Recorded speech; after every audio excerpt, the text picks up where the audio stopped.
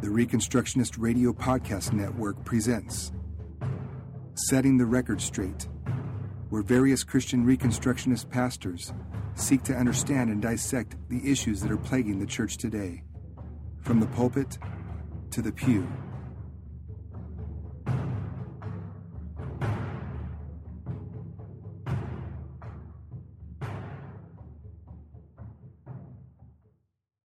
Hello, and welcome to another edition of Setting the Record Straight, a podcast of Reconstructionist Radio. I'm Jason Garwood, and I'm your host for this episode. I serve as lead pastor of Colwood Church in Cairo, Michigan. I am husband to Mary and father to 3 beautiful children. Thanks for listening. Be sure to check out our Facebook pages so you can interact with us on any questions you may have. Let's begin. I need to confess something to you right off the bat. If you're anything like me, you oftentimes get this reoccurring feeling of wishing you knew back then what you know now, sort of thing. It happens to me a lot, for I could have spared myself from some trouble, but alas, we live, we grow, and we learn. At any rate, the confession I have is this. I wish I knew then how much pietism was ingrained in me. I hate the feeling of knowing something now and realizing how much help it could have been a long time ago. But out of all the things I wish I knew, this problem is the thing I think I resent the most. The reason pietism is something I personally take exception to the most is because of how destructive it is. It affects everything. How you live your life now, how you view the future of the world, how you process things that go on in your own life, as well as world events, and so on.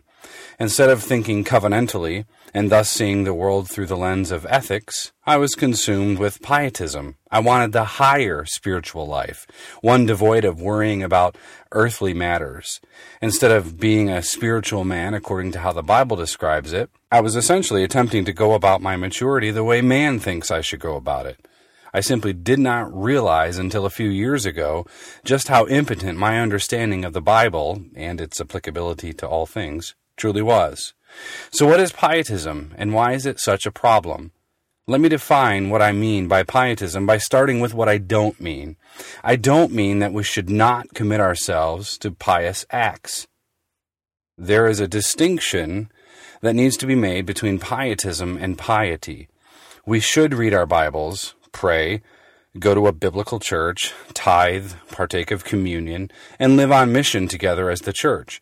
These are pious things, and we should do them often. By strict definition, piety is merely the outward manifestation of internal reverence and religion. Pietism, however, as a systematic philosophy, ought to be contrasted with pious acts of righteousness. In other words, all pietists value piousness, but not all people committed to piousness are pietists. To reiterate, the critique presented here is not towards committing ourselves to pious actions. Like the Puritans, we do believe in experiential religion. The critique I'm offering is for the philosophy of pietism that believes in the, quote, deeper life, the spiritual onlyists who think that only inward spirituality is what matters in the here and now. We can't get wrapped up in the material. Pietism was a reactionary movement following the Protestant Reformation. It tried to bring Christian life out of the perceived chains of a morbid, stale religious experience. Orthodoxy was believed to be dead, so a commitment to reinvigorate the spiritual lives of Christians was in view. This, in and of itself, wasn't inherently a problem, for we should be people who have outward actions align with what we believe to be truthful on the inside. But the movement gained traction, especially in the Moravian wing, as well as the Methodism and holiness movements. Though Wesley's Methodism should be considered pietism light, the problematic teaching of perfectionism and the erroneous second blessing doctrine, coupled with the heretic Charles Finney's full-blown Pelagianism, has all contributed to the pietism we face in our nation today. Luther said that vowing something that God hasn't commanded is sinful. Luther, like all the reformers, they were committed to the Word of God and the truth found therein. The pietists came along later, believing that they could give improvement to what Christ commanded in His Word by swearing to live pious lives, making an oath to be a superior Christian. What Christ commanded was great and all, but man needed to add something to the recipe in order to make it even better, so it was perceived. This, of course, is the problem with pietism. The practice itself and the culture it breeds is designed to give people a better experience of Christianity, making someone feel as though he or she is part of the elite, the best of the best, the summa cum laude of Christianity. Everyone else is just an ordinary Christian. There are Christians, and then there are purpose-driven Christians. There are Christians, and then there are Christ followers. There are Christians who love the confessions, and then there are radical Christians. There are regular run-of-the-mill Christians, and then there are those who believe in a new kind of Christianity. Pietists believe that Christianity has been compromised, which has happened and will happen to some extent, hence the need to always be reforming to the Word. And the answer, according to them, is to figure out an extraordinary way to become an elite Christian. The Bible isn't enough. We have to feel like we're better than what that is. Pietism takes many forms, but much of it is rooted in separation from the world, asceticism, man-made traditions and philosophies and practices of mysticism. If you really want to be a radical, emergent, super Christian, you better get a rock star preacher to follow, for every religion has its gurus. Inevitably, pietism leads to legalism, the belief that works somehow gain the favor of God, be it before justification or after. May it never be. When we look at history, we can see that the early church desert fathers are today's retreatists who hide behind the four walls of their faith community building. Remember, they are Christ followers, not Christians. The rest of us are just Christians, the lesser valued group. What was thought to be the answer in history is still thought to be the answer today. If we have our personal quiet times, reading Jesus Calling, putting a picture of it on Instagram, then we know that we're elite. Is this what spirituality truly is? What would your answer be if I asked you the question, what does it mean to be a spiritual person? I've asked people this question in the past, and what amazes me is how most are conditioned to think about this question. Usually the answers are outward: Bible reading, praying, serving neighbor, and so on. The assumption is that the truly spiritual person is the one who does certain things. The guy at Starbucks who has his Bible out and is reading it between sips on his mocha latte is obviously more spiritual than the guy sitting there in the corner on his phone drinking some sort of fat-free nonsense. What is he doing on his phone anyway? Taking a picture of his drink? Who knows? I submit to you that this experiment proves the depths of pietism that is ingrained in American Christianity. Jesus Christ is your personal Lord and Savior. And if that is true, you better have your personal quiet time each day, or God will dangle you over the pit of hell until you get it right. Right? When we take the Bible's demand for holiness and detach it from God's positional declaration of holiness on our lives, we tend to move the pendulum too far. We relegate our Christianity to simply inward, private, dare I say, spiritual-only things, as if that's what it means. Let's look at the Word of God to find out what it means to be a spiritual person. The Apostle Paul says in 1 Corinthians chapter 2, verses 14 and 15, he says this: "The natural person does not accept the things of the Spirit of God, for they are folly to him, and he is not able to understand them because they are spiritually discerned. The spiritual person judges all things, but is himself to be judged by no one." Paul says that the natural person, the unregenerate person, doesn't accept the things of God's Spirit, which is why James Dobson needs to recant his statement about Donald Trump being tender to the things of the Spirit. This verse refutes that absurd notion. The foolish person, as Paul says just a few verses before this, is the person who rejects the cross of Christ. It's folly to the world, yet it is the wisdom of God. The unregenerate can't understand the things of God because they are spiritually discerned. That word discerned is the same word in the next verse translated judge. This next verse here in verse 15 answers the question of the hour. How do we know what a spiritual person is? By definition, what are we to think of that? Paul says that the spiritual person judges all things. The Greek word in lexical form is the verb anakrino. It carries the connotation of investigatory questioning, hearing a case, discerning the facts, examining closely the matter or matters at hand. And what are the matters at hand? Well, Paul finishes that sentence by saying, all things. The spiritual person judges all things. Sounds somewhat funny to say that a spiritual person judges everything, doesn't it? It flies in the face of our pietistic culture where we close our eyes, raise our hands, and feel the Holy Spirit's presence in our worship experience at church.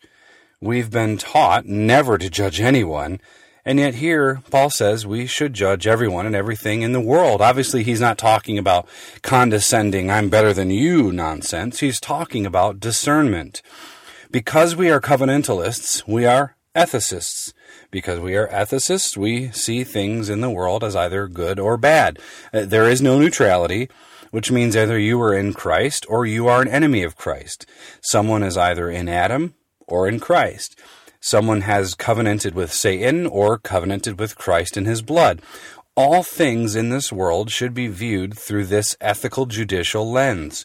We are evaluators. We filter anything and everything through the authority of God's Word, carefully passing judgment, critiquing, questioning, and examining on everything. This is what it means to be a spiritual person. The spiritual person is a mature person, and a mature person is a covenantal person, a man who sees the world through God's law. The greatest problem is ethical, not emotional, hence why Paul says that the spiritual man judges, not feels. True biblical spirituality isn't about adding to the work of Christ. It isn't about moving up to the next level by doing certain things. True biblical spirituality is using the law word of God to take dominion in the world by carefully laboring to see ourselves, our churches, our families, and the state brought under Christ's loving rule and reign. Now, I want to try to pull this all together. As I was sitting thinking about this episode, I came up with just 5 real simple errors, the errors of pietism. And I came up with these quickly. They relate together, and I'm sure there are a lot more, but this is something to get us started. Number 1, pietism promotes a false dichotomy between sacred and secular, which reveals a misunderstanding about the doctrine of creation. The earth is the Lord's, the psalmist says, and he bought it back judicially through his son's blood. It now belongs to his meek church, which means everything in the world, short of sin of course, is ours for the taking. This false dichotomy between the sacred and the secular has absolutely crippled the church. We have given ourselves to the belief that somehow there are institutions and places and things where the kingship of Christ should have no say. This is hugely problematic. Number 2, pietism has what we will call an under-realized eschatology, which reveals a misunderstanding of the timing of the kingdom of God. Jesus made it abundantly clear that he brought the kingdom of God in his ministry and the subsequent ministry of the Spirit-empowered church. So Jesus said, if it's by the Spirit of God that I cast out demons, then you'll know the kingdom of God has come. He spoke about his tying up and binding of the strong man, Satan himself, so that he could plunder his house. The very first words out of Jesus' mouth in Mark chapter 1, repent and believe the kingdom gospel message, right?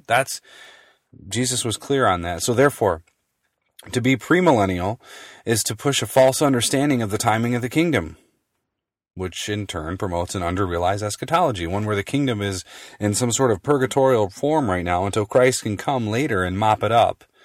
Premillennialists are waiting for this discontinuous event at the end where there is virtually no continuity, that the kingdom is just going to drop out of the sky, and there it is. Amillennialists, they will commit a similar error in that they don't believe the kingdom of God is here in its fullest sense. They simply believe it's a spiritual kingdom. Number 3, pietism lacks a biblical view of the lordship of Christ over all things. He's not just king of my heart and the hearts of his people. He has been crowned Lord of all, and all means everyone and everything, every person, every institution. Everyone, everywhere, owes their allegiance to King Jesus. Psalm 2 says that the rulers of the earth, from the mayors to the presidents, from the county commissioners all the way up to the prime ministers, they are to kiss the Son, lest he get angry and they perish. Number 4, pietism shows a disdain for the Older Testament. Since biblical law belongs to another dispensation, we really don't need the Old Testament because it doesn't apply to us. It's just a bunch of prophecies about Jesus. It's no big deal. Certainly, the law can't apply to the state, pietism teaches. Number 5, pietism promotes an antinomian, semi-Pelagian worldview that compromises their entire system. I realize that all of these are related to some extent, but the anti-law, man-centered effort that pushes the entire philosophy is foreign to the biblical gospel. Pietism affects the church in a grand way. Inevitably, a culture of pietism leaves people in the local church wondering where the elders stand on issues in the culture.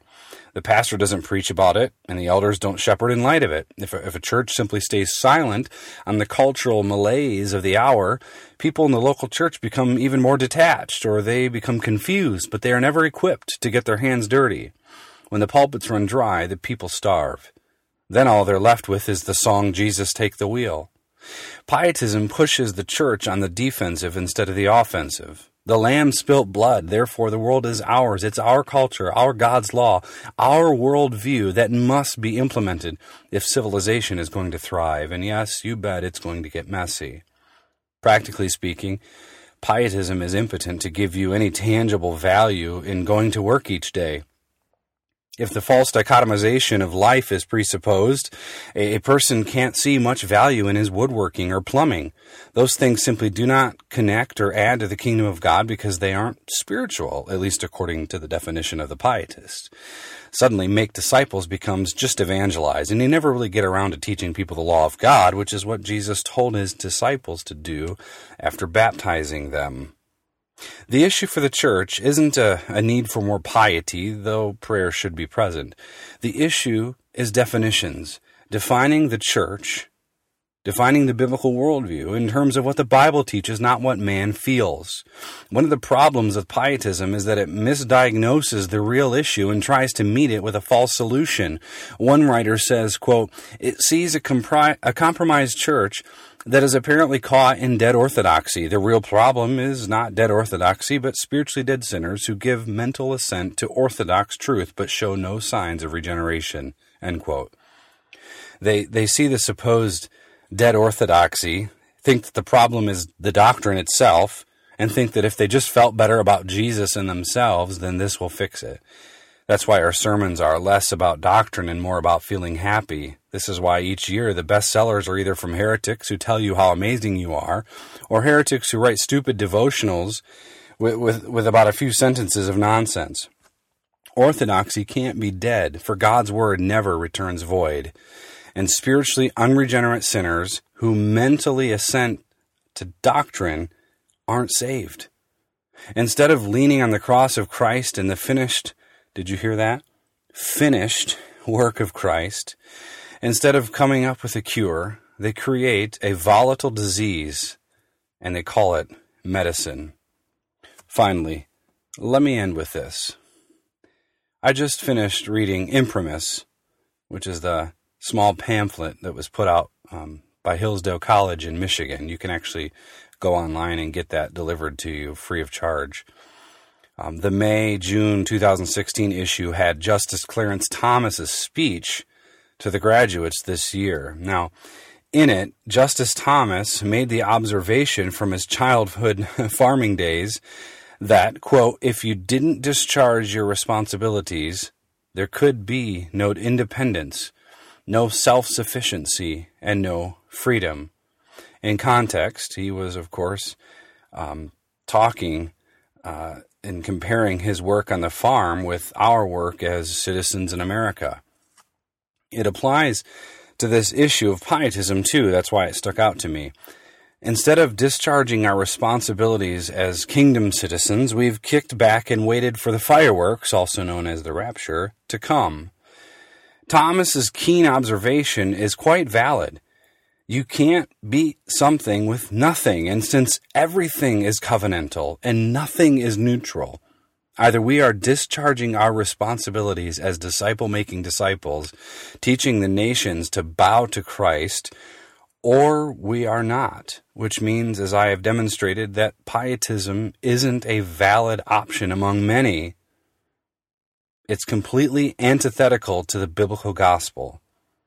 It's high time we discharge our covenant responsibilities and leave the lollygagging to the world. Christ is supreme. He is supreme over all things, whether it's yourself as a man who is to be guided by God's word, whether it is to your family who is to serve Christ in all things, or whether it's the church, the local assembly. Christ is Lord over all things, including the state. That's the problem with pietism. This is setting the record straight. Thanks so much for listening. Soli Deo Gloria.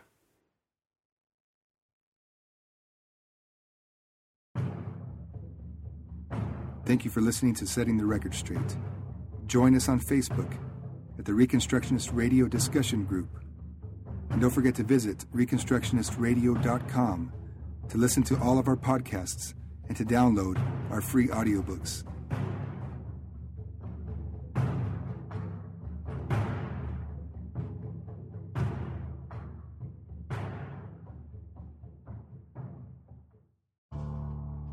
The Reconstructionist Radio Podcast Network brings to you a complete lineup of podcasts where you will hear practical and tactical theology. Our desire is not simply that you consume our shows, but that you also live out your faith in every area of life. We can talk all day long about these things, but if we fail to put them into practice, then we fail as ambassadors of Jesus Christ, our King. Subscribe now to your favorite Reconstructionist Radio Podcast Network shows, or you can subscribe to the Reconstructionist Radio Master Feed, where all of the content we produce, including the audiobooks and audio articles, will pop up as soon as they are available. And don't forget to visit ReconstructionistRadio.com to volunteer as a narrator or to partner with this ministry financially. May the Holy Spirit stir you into action for Christ and His kingdom.